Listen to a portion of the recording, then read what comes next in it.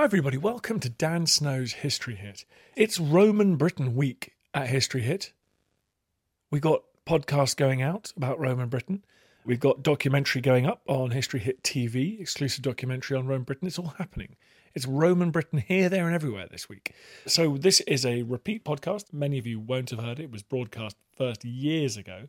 It's with Dr. Simon Elliott. He is a force of nature. He's written many fantastic books. He's been on this podcast many times before. You may have heard him talking about probably the largest single military campaign ever fought on British soil. And that was Septimius Severus's campaign in Scotland. But in this episode, we're going to talk about the Classis Britannica, the Roman fleet that guarded the shores of Britain from incursions across the North Sea, the German Sea. It's such a fascinating subject, and Simon definitely does it justice in this, one of the epic podcasts of the back catalogue. If you want to listen to all the other back catalogue podcasts, they're only available at History Hit TV. It's our history channel, basically. It's like the Netflix for history, but it's got audio. It's better than Netflix in many ways, really. I mean, that's what you hear people saying. Some people say. It's got hundreds of documentaries and lots of audio on there. It's got the new documentary on Roman Britain launching this week. And if you want to go on to History Hit TV and take out a subscription, that'd be fantastic. A great way to support everything we're doing here. We're working on a big documentary at the moment around Viking ships. So, all the support, very, very gratefully received. If you head over to History Hit TV and use the code POD1, POD1, you get a month for free, and then you get a second month for just £1, euro or dollar. And feast yourself, eyes and ears, on Roman Britain. So in the meantime, everyone, here's Dr. Simon Elliott. Enjoy.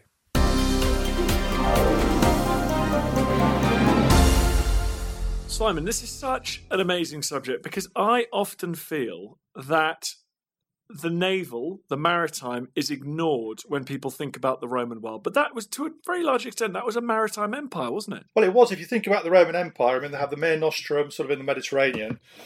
And then they have the sort of the Atlantic up to and around the British Isles. So yeah, it was definitely a maritime nation. And also, don't forget the rivers as well, because the frontiers, for example, in the north were along the Rhine and along the Danube.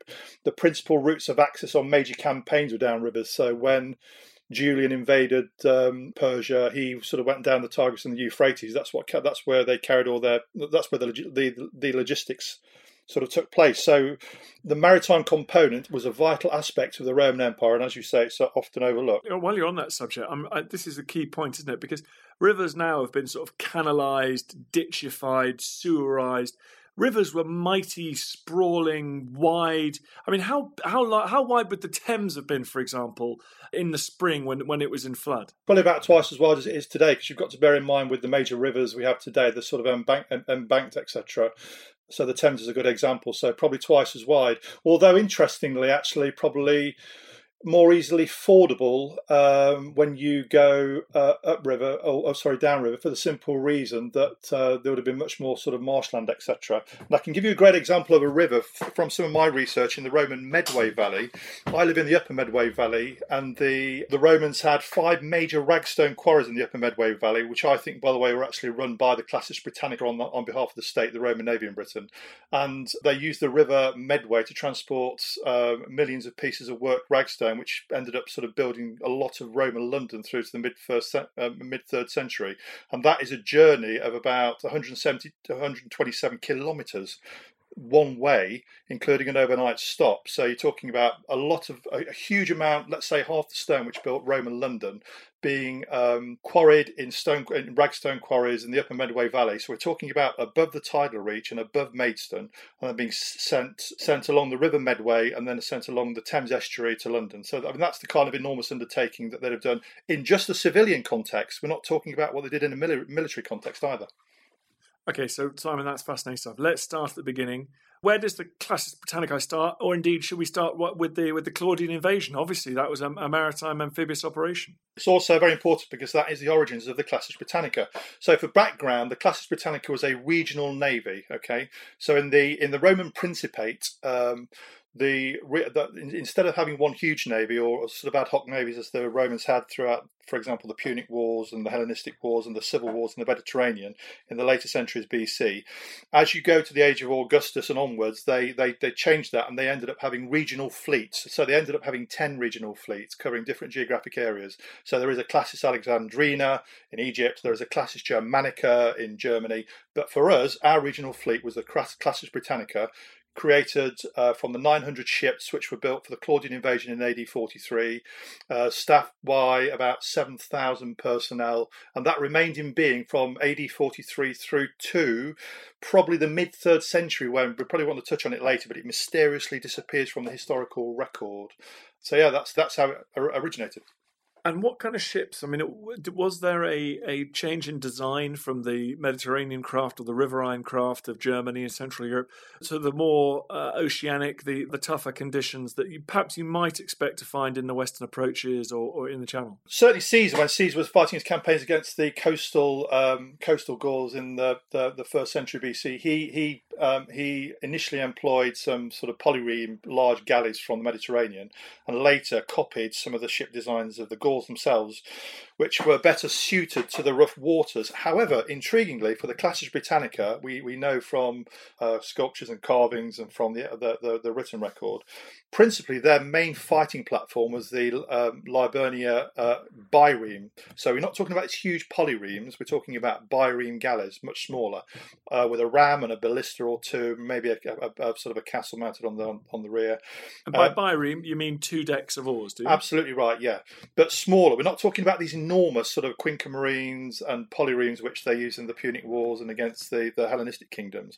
These are much smaller, much more suited to nipping in and out of coastal waters. And the reason why they're better here is actually when you look at what the Navy was doing. Because in its principal warfighting sort of role, its combat role, it wasn't fighting sort of symmetrical conflicts against opponents in the sort of open ocean, sort of in a blue water context in, let's say, the North Sea or Atlantic approaches. It was much more sort of littoral based, going around the coast, etc. Principally in a military context for the Classis Britannica, supporting the army as over, let's say, a period of 60 or so years. It went through its period of conquest in Britain, and then supporting the campaigning, let's say, in the north, working very closely with the legions, etc., in the campaigns, let's say, of Agricola, and then under Hadrian and Marcus Aurelius in the 2nd century. And then there's a huge campaign with Septimius Severus as well in the early 3rd century. We always forget, I think, that look at Alexander the Great, for example. That was the Navy played an absolutely crucial part in Alexander the Great's campaign of conquest in the Middle East. Presumably the same thing was happening in Britain. So as the Roman legions marched north, there would have been as much amphibious support there on either coast as possible. There were, Dan, let's go back to the numbers. There were 900 ships created for the Classis Britannica with 7,000 personnel. So this is a big force. Bear in mind, Britain, for the majority of the Roman Empire, had an exponentially large military presence anyway, probably in the 2nd century, 12% of the entire military presence of the whole empire in what was 4% of the geographical area, given that the north and the west of Britain was effectively the wild west of the Roman Empire anyway, with constant campaigning. So what the regional fleet did here, the Classis Britannica, let's look at the campaigns of Agricola when he sort of marched north into Scotland. You'd have the legionary spearheads following largely a sort of a coastal route, and then the Classis Britannica bolted onto the maritime flank, providing support, supply, making sure that when these legionary and auxiliary spearheads ran their way through enemy territory, there were fortified harbours ahead of them already, where the fleet had already sort of secured a base, and there were stores ready, so that the following day you had ongoing this process of legionary and auxiliary spearheads smashing forward, and then linking up with the fleet at the end of the day's march. The supplies are all there, there's a harbour, there's a base, etc. And the littoral's completely controlled, so there's no way that the Caledonians in that case could actually go around the flank of the Roman spearheads either, because the Romans have got complete control of the littoral. And again, the Liburnia and the smaller Scapha and Myopa cutters and skiffs were sort of nipping forward to make sure that they were doing all the scouting, and then behind them you had the ponderous merchantmen bringing all the sort of supplies and transporting goods and allowing amphibious support. And presumably the geography of Britain, I've never really thought about that before, but the geography of Britain is quite suitable for that, because you've got this spine of mountains in the middle, and as you progress up, you've got rivers, the Trent and the rivers, for example, coming down from the Mersey, that you could advance up either side of Britain and have pretty much constant naval, amphibious, littoral support, couldn't you? You could. If you look at it's another great point, Dad. If you look at the campaigns of conquest all the way from the Claudian invasion in AD 43, there's a river crossing battle, which I think is on the River Medway near where I live, where the Navy would have been involved. There's a crossing of the Thames to enable the Romans to get into Essex, where they then get to what later became modern Colchester, and then Claudius arrives, again brought over by the Classica Britannica, and the province is declared. So the Navy's involved there. If you look at the campaigns of Vespasian, the later emperors, an absolutely fabulous sort of series of campaigns in the southwest. They're a coastal route. So the Vespasian's legions, these legionary spearheads, are moving along the south coast and they're going to the southwest. The Navy's bolted onto the flank all the time. If you go, then the campaigns go up into the sort of Bristol Channel, into the Irish Sea. It's the Navy again. The campaigns of conquest in Wales, the Navy's around the coast again. Then you get the campaigns against the Brigantes, and again they go on an east coast and a west coast track. And on each coast you get the Navy bolted on again. That's why this is a really good, interesting, untold story, because it's telling the story of Roman Britain from a perspective that no one's ever touched upon before. And yet there's this fleet of 900 ships and 7,000 men, which is a very substantial sort of component of the Roman military here. This reminds me a bit out of context, but the legendary historian Nick Roger, the naval historian, points out in at least a couple of his books, the only successful invasions of Scotland have been naval invasions of Scotland. So where you've got a strong army, of course, marching up, but it's got proper naval support on its flanks, and they're the only ones that work. So. It's important to remember with Scotland, with the Romans never obviously fully conquered the north of Scotland, but they had a number of major campaigns. The two we know best of are Agricola's campaigns, made famous by Tacitus, obviously, which, by the way, is the first time we know in the historical record that Britain was circumnavigated by the Classica Britannica, but also this major campaign with 60,000 men, which Septimius Severus mounted in the early 3rd century, where he increased the storage capacity at South Shields, which was a major base on the northeast coast for the Classica Britannica, by tenfold, to actually enable the supplies there to get the 60,000 men to campaign. It was a desperately hard campaign over 2 years, and although again there was no political will for the Romans to actually remain there and fully conquer the north of Britain, after that campaign there was 80 years of peace on the northern border, which from my memory as an historian, with a wide-ranging interest in military history, is probably the longest period in the pre-modern era you actually had any peace on that northern border.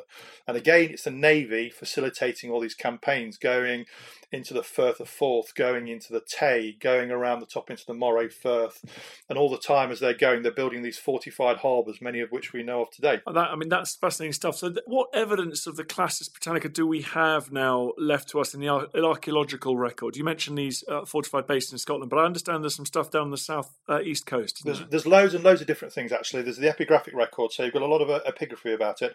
A lot of the epigraphy, by the way, is in Boulogne. Now, it's very interesting that Boulogne... No, sorry to be stupid. Epigraphy is what? Writing? Right, yeah. Funerary monuments, writing on funerary monuments. Okay. And a lot of it's in Boulogne, and that's because Boulogne was the headquarters of the Classica Britannica, because the Classica Britannica not only had responsibility for, let's say, the North Sea Basin, the English Channel, the Atlantic approaches, the east and west coast, the Irish Sea, but it also had responsibility, intriguingly, for protecting the northwestern continental coast of the Roman Empire up to the Rhine as well, which reflects the way the Romans viewed the English Channel and the North Sea in a different way to us, because for them it wasn't the barrier which we see of from military history in recent times. It was actually a sort of a point of connectivity and a motorway by which Roman Britain remained a fully functioning part of the Roman Empire. So you have epigraphy in Boulogne. You also have things in the archaeological records. So we know where a lot of the fortified harbours were. We have some beautiful graffiti. So one of my friends supplied a piece of graffiti on some waste lead from, I think it's from Caister by... It's from either Caister by Norwich or Caister by Sea, which shows a Roman galley being graffitied by somebody who was clearly drawing this from having seen one. So there we have an absolutely wonderful piece of first-hand evidence of somebody drawing what they saw as a Roman galley in the Classica Britannica. But intriguingly, you also have the written record, of course. There are lots of references, and I'll come back to that. But intriguingly, the Classica Britannica was also employed like an army service corps as well as a military force, because it reported to the procurator in Britain, not the governor. So therefore, it was there also to make the province pay into the imperial ficus, the treasury.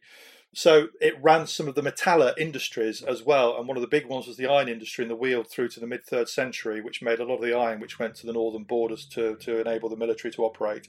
And the big ironworking sites, which were monumental in scale, but they were factory sized to us today, near the coast, near Hastings, they were run by the Classica Britannica, and we know that because all the buildings have got tiles stamped with the Classica Britannica. But I'll come back to the written record, if I may, Dan, very quickly, because you have two really interesting pieces of in the written record. Firstly, the first time the Navy's mentioned at all, so we know it was formed in AD 43, but the first time it's mentioned at all is in the Flavian period, in the context of a failure. In AD 69-70, the Classica Britannica is recorded by Tacitus as taking a British legion across to the Rhine to help fight Civilis and his revolting Batavians, who were auxiliaries who were revolting against the Roman Empire and causing problems on the Rhine border. So this legion got to the Rhine estuary, debussed off the ship, was marched off by obviously a rather rash legate senator, and he forgot to put any guards on the ships. So you can imagine this invasion force effectively carrying a whole legion in the Rhine estuary, being left overnight with no guards, and hey presto, the local Germans burnt it to a ship. So the first time it's mentioned, it's in ignominy. It's a sort of a classic sort of failure, and it was rebuilt very quickly, obviously. But finally, in terms of the written record, I'll go back to epigraphy. The last time it's ever mentioned, the Classica Britannica, is in AD 249, in the context of a funerary stele of one Saturninus, who was a Nearchus, a captain of the Classica Britannica, who was buried, and this is in AD 249. Interestingly, he's from North Africa as well, which shows how cosmopolitan the Roman Empire was.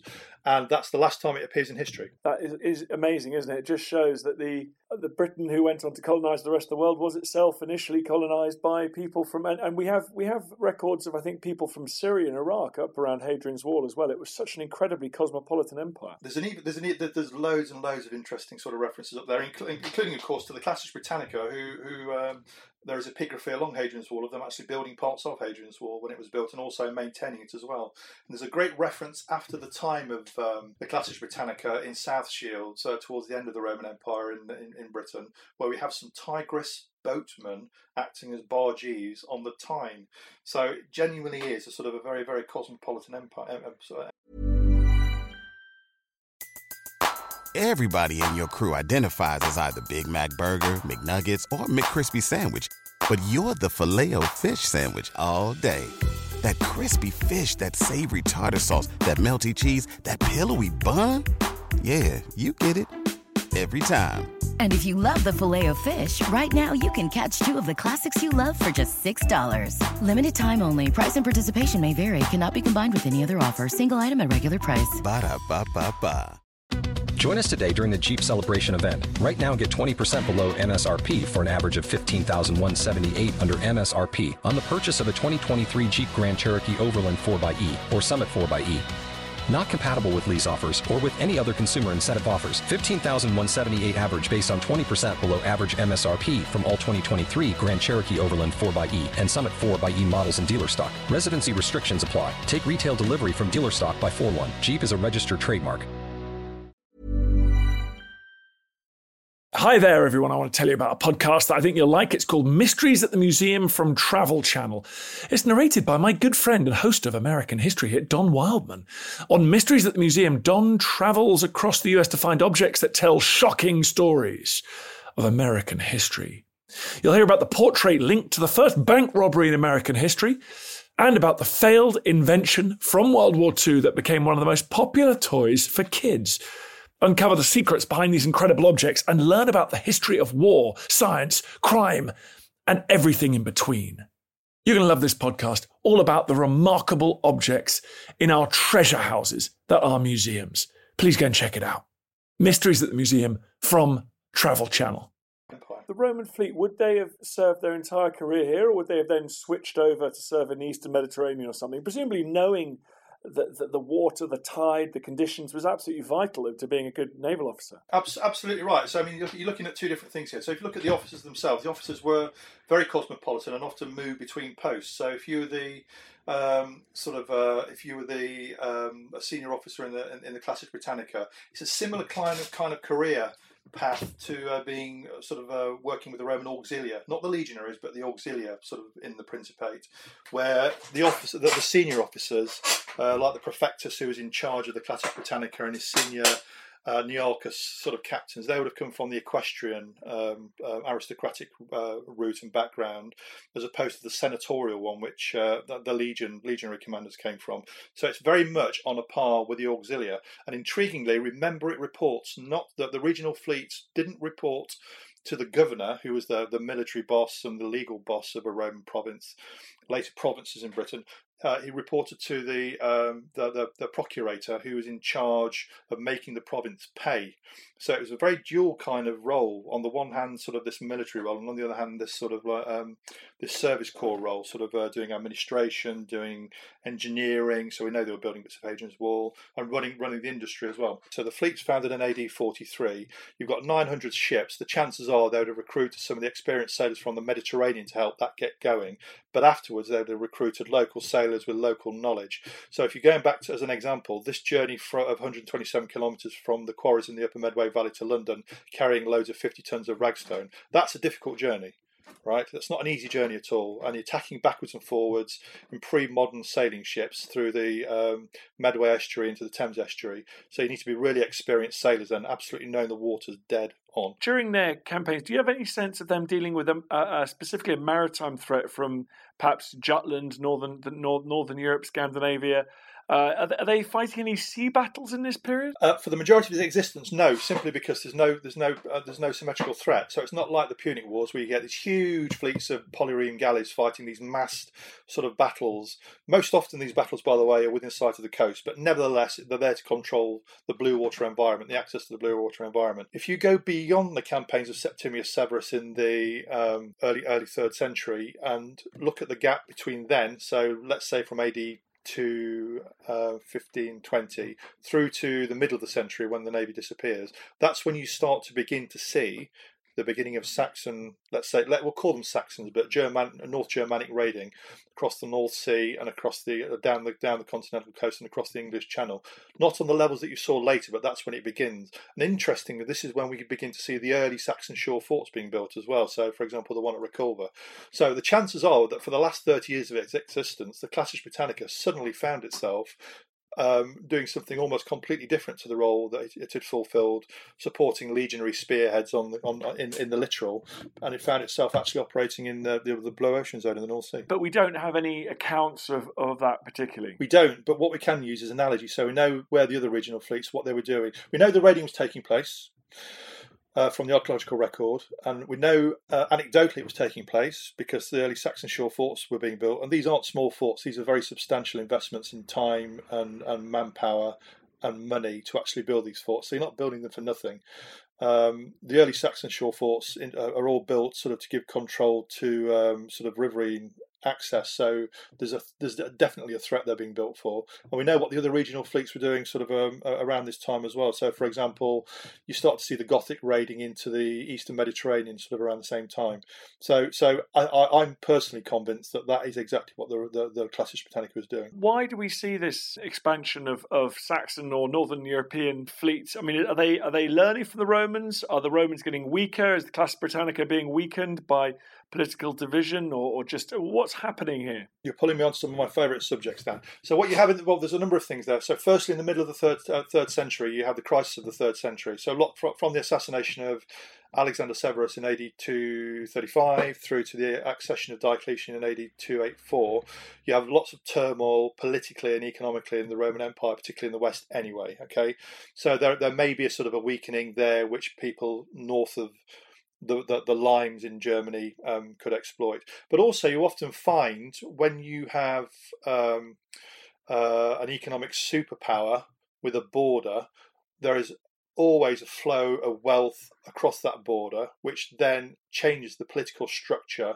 north of the border. So you tend to find a pattern where there are a lot of small political organisations north of the border, but gradually certain leaders amass wealth from contact of some sort with the Roman Empire, and so there's a coalescence of power behind bigger and bigger and bigger political units. So that's why from let's say the middle of the 3rd century onward, you start seeing these big confederations sort of creating friction along the border, ultimately sort of bursting into Gaul and into Germany. And the Saxon raiding, we'll call it Saxon raiding, but let's say it's Germanic raiding from a variety of peoples. It's probably a reflection of that. They had the maritime. I think they probably had their own maritime technology anyway, because it's different to the Roman maritime technology, but they would have found out that there was this fabulously wealthy province of Britain, especially the south and the east, where there were opportunities for them, and there was a coalescence of power, and then you end up with the raiding starting. And at the same time, the Roman central government was able to spend a little bit less on the fleet, I suppose. And they were fighting themselves, and also because you have economic pressures as well. Let's look at what happens politically in northwestern Europe at this time. You have the turmoil of the crisis of the 3rd century, and then AD 260 you have Postumus initiating his Gallic Empire, so that pulls Britain and northwestern Europe away from the Central Empire for up to 10 years. And then you have my favourite Roman of all, the pirate king Carausius, who creates his North Sea Empire from AD 286 to AD 296. Intriguingly, of course, Carausius is initially brought in by the emperor as an experienced naval warrior to clear the North Sea of pirates, which is an example of showing how the Classis Britannica by that time had disappeared because these Saxon pirates were becoming endemic in their raiding. Then, of course, Carausius gets accused by the emperor of pocketing the wealth from all these raiders that he's successfully kicked out of the North Sea, and therefore he usurps and creates his own North Sea Empire from northwestern Gaul and Britain. So you're saying that after the crisis of the 3rd century, in which the Romans, I suppose they come fairly close to collapsing in certain parts of the empire, they never really get the Classis Britannica back after that. No, it disappears, Dan. It disappears before that. The last reference we have is in AD 249. So at some stage from AD 249 through to the accession of Carausius, when we know that there was endemic raiding in the North Sea and therefore no fleet in Britain, the navy disappears, and that's where the great mystery is, why this navy disappears. There are a number of reasons why it could have been. One could be an economic reason, because the military was becoming increasingly expensive to run at a time of economic crisis. But I think actually it fell foul of a usurpation in one way, shape or another. It's got the crisis of the 3rd century anyway, so it could have backed the wrong horse at the wrong time and then been punished by the winner. And specifically, you have the Gallic Empire of Postumus, where you have a number of Gallic emperors, some usurping themselves and then being brought back into the fold by the Roman Empire in the West within a decade anyway. So at any stage, the praefectus of the Classis Britannica could have backed the wrong horse, and they were punished by being disbanded.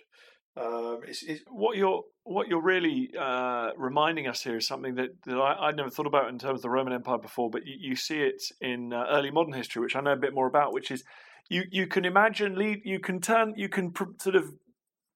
invent legions quite quickly, but what you can't do in history is will into being maritime force, because you need a logistics, you need boat yards, you need skilled craftsmen, labourers, you need wood that has been properly treated and left to be prepared. All of that takes generations, or certainly decades. So actually, once you lose that capability, it's quite hard to just reimagine it again. It's absolutely true. I mean, there's so much skill involved, not only in running a fleet and operating it, but also building it. I'm always minded of a quote from my second favourite admiral of all time, Cunningham, in the Second World War, when he was offered the opportunity of withdrawing the Royal Navy from evacuating troops and taking them to Egypt. And he said, he quoted, and I'm going to misquote it, but effectively he said, it takes 3 years to build a ship, but 300 years to build a reputation. We fight on.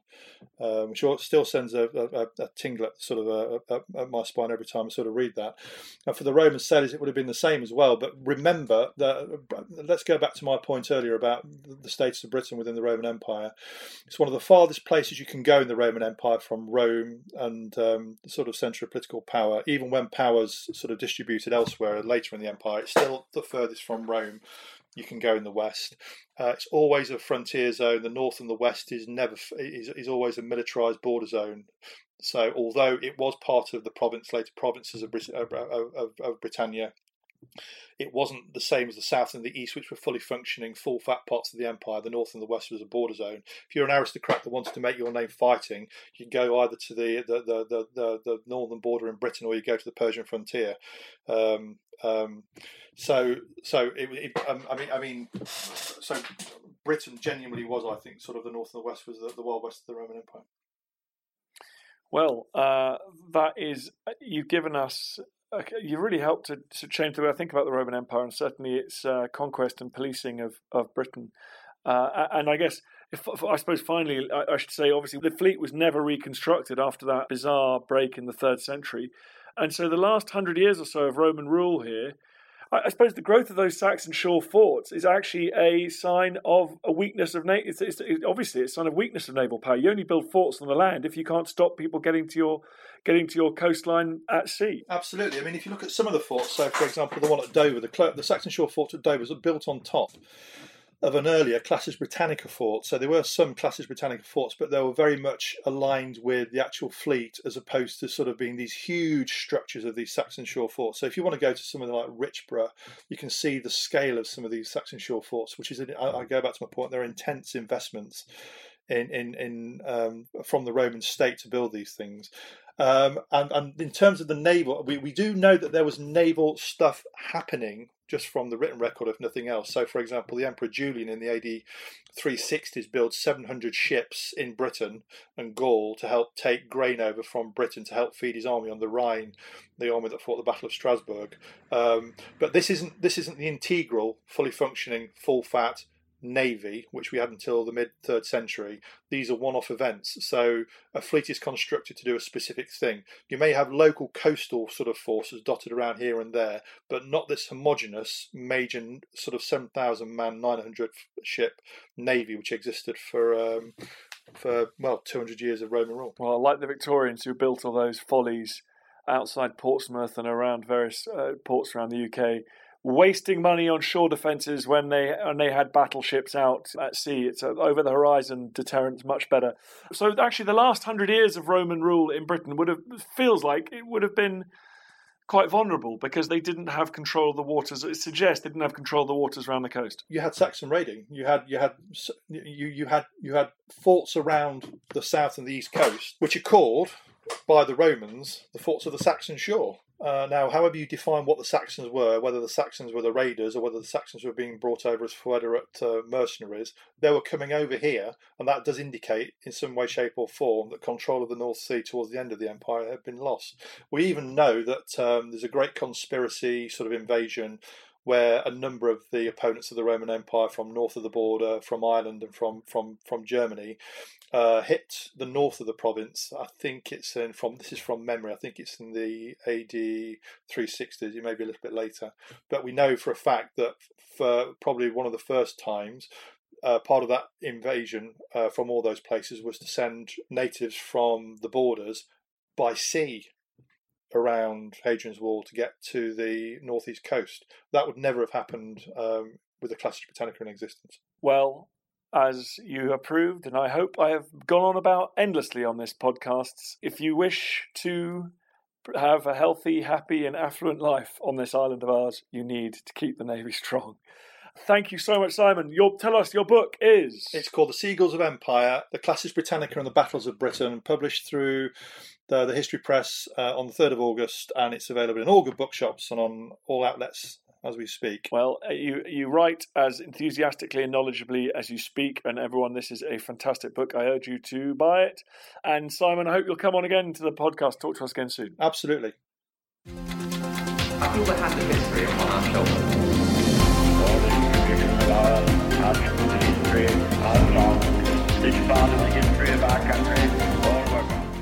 Hope you enjoyed the podcast. Just before you go, bit of a favour to ask. I totally understand if you don't want to become a subscriber or pay me any cash money. Makes sense. But if you could just do me a favour, it's for free.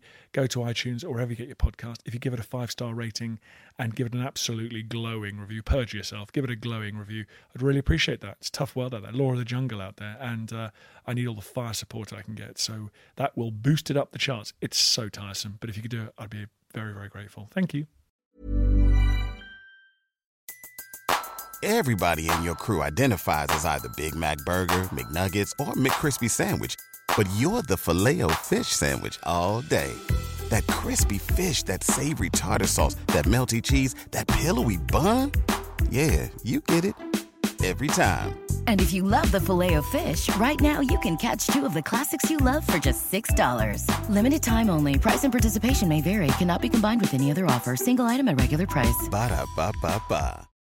Join us today during the Jeep Celebration event. Right now, get 20% below MSRP for an average of $15,178 under MSRP on the purchase of a 2023 Jeep Grand Cherokee Overland 4xE or Summit 4xE.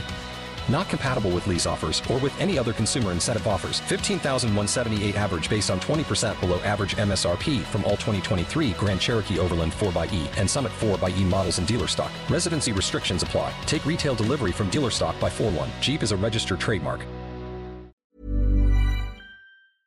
Thank you for listening to this episode of Dan Snow's History Hit.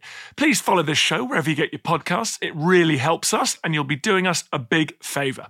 Don't forget, you can also listen to all of these podcasts ad-free and watch hundreds of TV documentaries when you subscribe at historyhit.com/subscribe. As a special gift, you can also get your first 3 months for just £1 a month when you use code DANSNOW at checkout.